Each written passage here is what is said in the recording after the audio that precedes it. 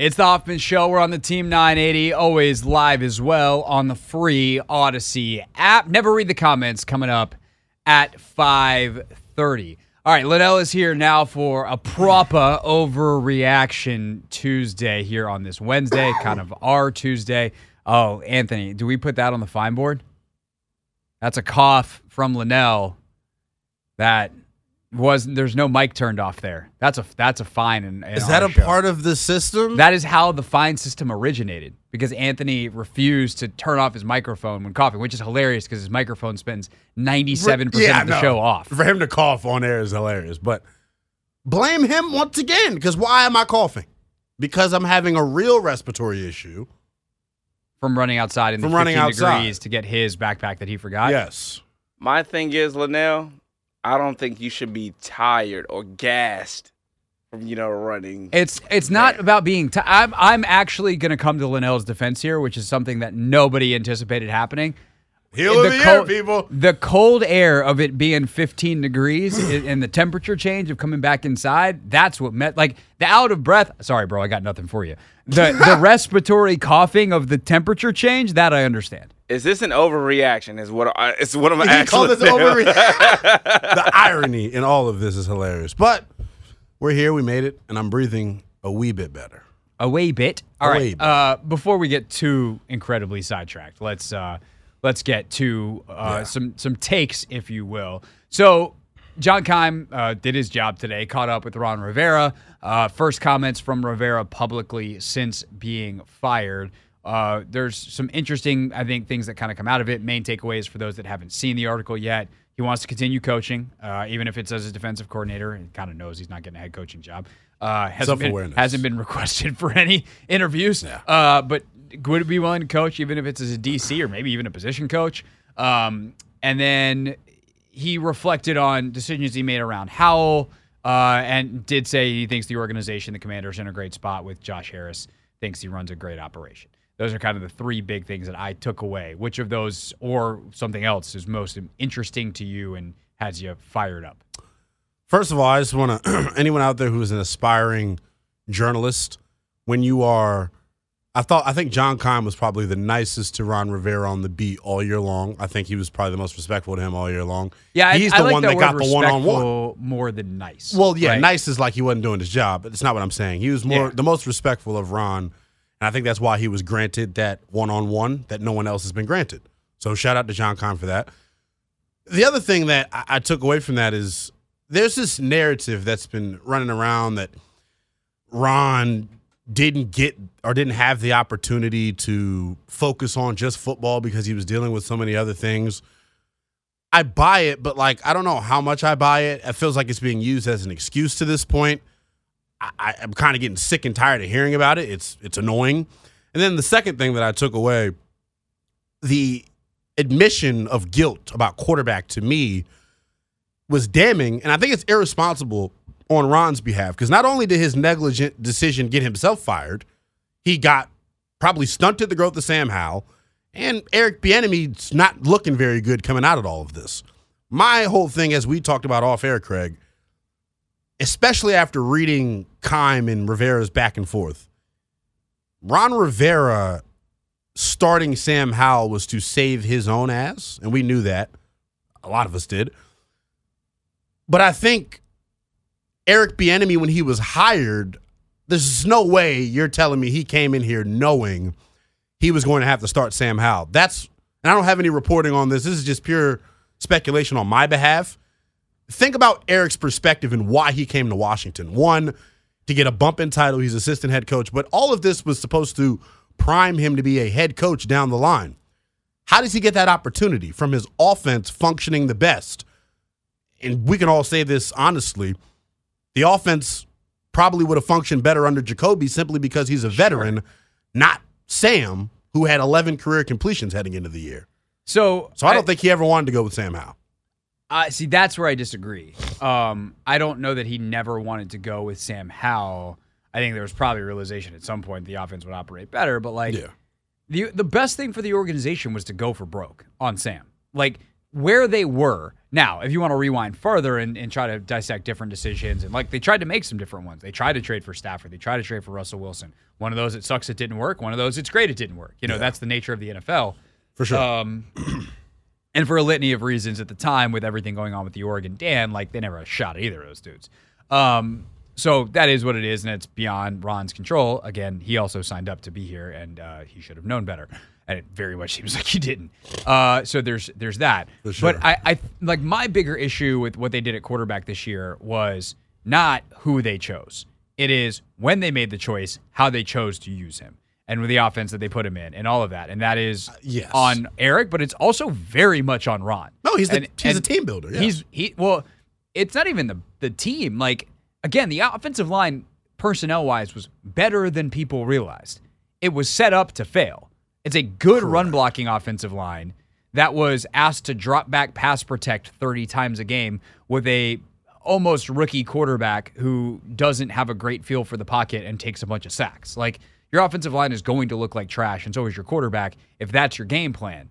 So why is that your game plan? And if your offensive coordinator has that as your game plan, you as a head coach need to, like, really dig deep and be like, hey, I think that we probably should not do this way. Like, Ron doesn't get exempt from that. He doesn't go, well, I just turned the offense over to Eric. That's not head coaching. That's not even managing. That's not delegating. No. That is absconding your responsibility. Ooh. I think I use absconding right there. I'm about to say, I like that word, absconding. It's just saying, like, not my problem. And it's like, yeah, it is. You're the head coach, bro. Passing the buck. Yeah, the other thing that I think, kind of more to your first point is, I do believe him when he says he did more managing and was dealing with other stuff and not coaching until the final 5 weeks. But he set up the structure. He set up the system. He's in charge of everything. Yeah. If you want to do more coaching, you need to either pass off the responsibilities that you initially were given to Martin Mayhew and Marty Herney in the personnel department and get yourself out of it, and you can do it quietly. Like, you don't need to go to Dan Snyder and be like, hey, I'm doing less work. You could probably pay me less. Right. Like, you just be like, hey, I think we're going to reorganize some things. I need to spend more time focusing on the coaching. So, Martin, you're gonna pick up the slack. Don't ask me about this stuff anymore. I trust you. That's why we hired you. And before we do anything crazy, you better come consult me. But, like, come consult me as the head coach.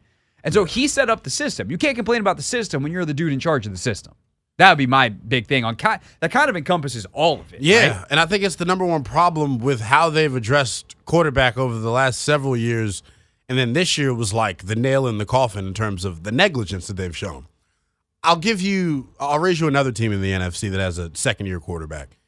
Atlanta did everything in their power to ensure Desmond Ridder would work out, including using their 2 richest draft picks this year on offensive weapons to help further his development.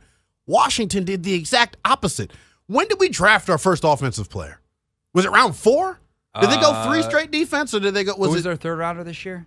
Was rookie? Was it Stromberg the third rounder? Yeah, Stromberg was the third rounder. Then Daniels was the fourth. Yeah, so I give him credit. And Daniels they missed completely on their evaluation. Well, we don't even know what he is because he didn't even make it into the season. He didn't make it out of training camp. Yeah, but he I think didn't look good in training camp. I think they had him have surgery so he could have sort of like a red shirt year and allow him to get stronger.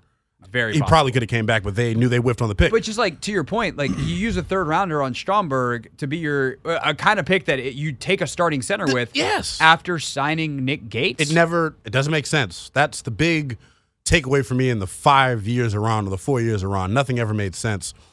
And then not only did you not use your 2 richest draft picks to help the quarterback, to your point, and I don't know how much this is on Eric and how much this is on Ron. Eric's the play caller, obviously, so he's going to get a brunt of it. But who's to say Ron wasn't like, look, we got to throw the ball a lot to see what this kid has. We need to know what he is. Let's load him up and then dial it back, which, if you go back to August, that was universally the plan. Like, they were saying that in August that was the plan, to load him up and then dial it back. But when they said load it up, I think we thought it was from probably a terminology standpoint, not amount of dropbacks.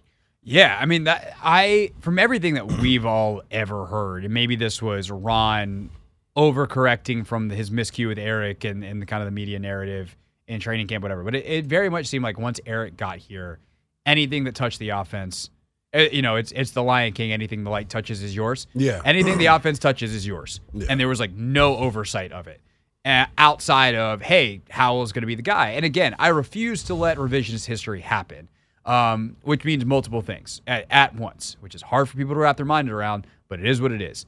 There was nothing that happened in the way that the quarterback competition happened that meant that Sam Howell shouldn't start. Sam had a good enough camp, and Jacoby did not have some overwhelmingly brilliant camp. Craig, you can't use the word competition. But that was going to be part two of what I was going to say is, if they were telling Jacoby, hey, we're having a real competition, then they needed to split the reps.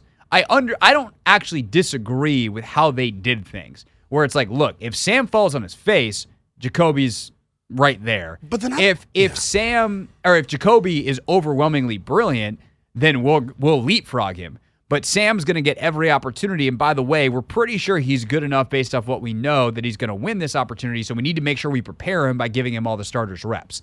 What I can't possibly begin to defend is what they did with those reps. Well, yeah. And that's like, those are all things that like you could change. Bigger problem. You could change any part of that and get a better result. It's hard to get a worse one. You could have used Sam in a smarter way. You could have had a real competition that Jacoby probably would have won and run a similar offense, and it would have been better. But at the end of the day, I actually don't think the way it went down long term is good is bad for the franchise. They didn't mess around and go 9-8 with Brissett and sniff the playoffs and convince themselves they're close. They won 4 games, have the second overall pick, just recruited arguably the best GM candidate in the league, and we'll see what they do at head coach. And part of the reason the guy came is because he got a blank slate, no commitment to any quarterback, and the number 2 pick to fill it.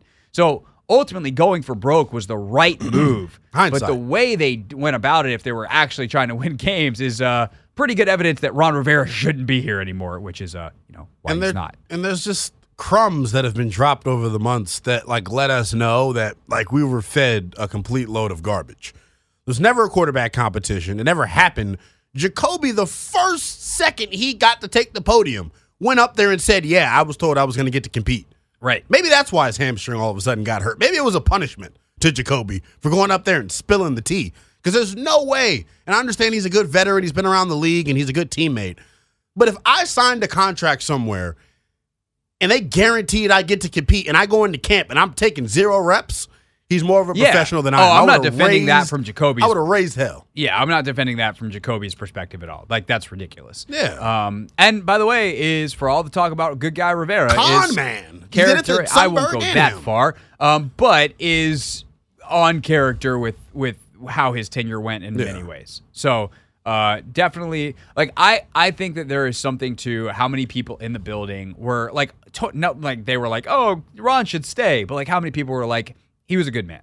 Like, when people work that closely with someone and universally, and the players are all like, good man, even if there's other stuff that I look at and I'm like, that's pretty crappy. I have to defer to the people that interacted with him on that kind of intimate daily basis. On some level, can still call out the bad behavior. For sure. But that absolutely is an indefensible thing to do to Jacoby Brissett. And it was pretty clear the second he got to the podium on that day. That was the first thing. And normally guys will be like, I'll take the high road and be like, yeah, I knew what I signed up for. I knew it was a young quarterback. Nah, Jacoby completely ripped the Band-Aid off and said, yeah, I'm just as surprised as you guys were. Yep. Which was something. All right, what's your schedule for the rest of the week? Where can people get more of your takes? You can get me Friday, 6:30 to 10 p.m., overtime on 106.7, and then Saturday, a little mini announcement on the Hoffman Show. I'll make my national radio debut. We got CBS Sports Radio, 5 to 10 on Saturday. You can hear me in the DMV from, I believe, 5:45 to 7.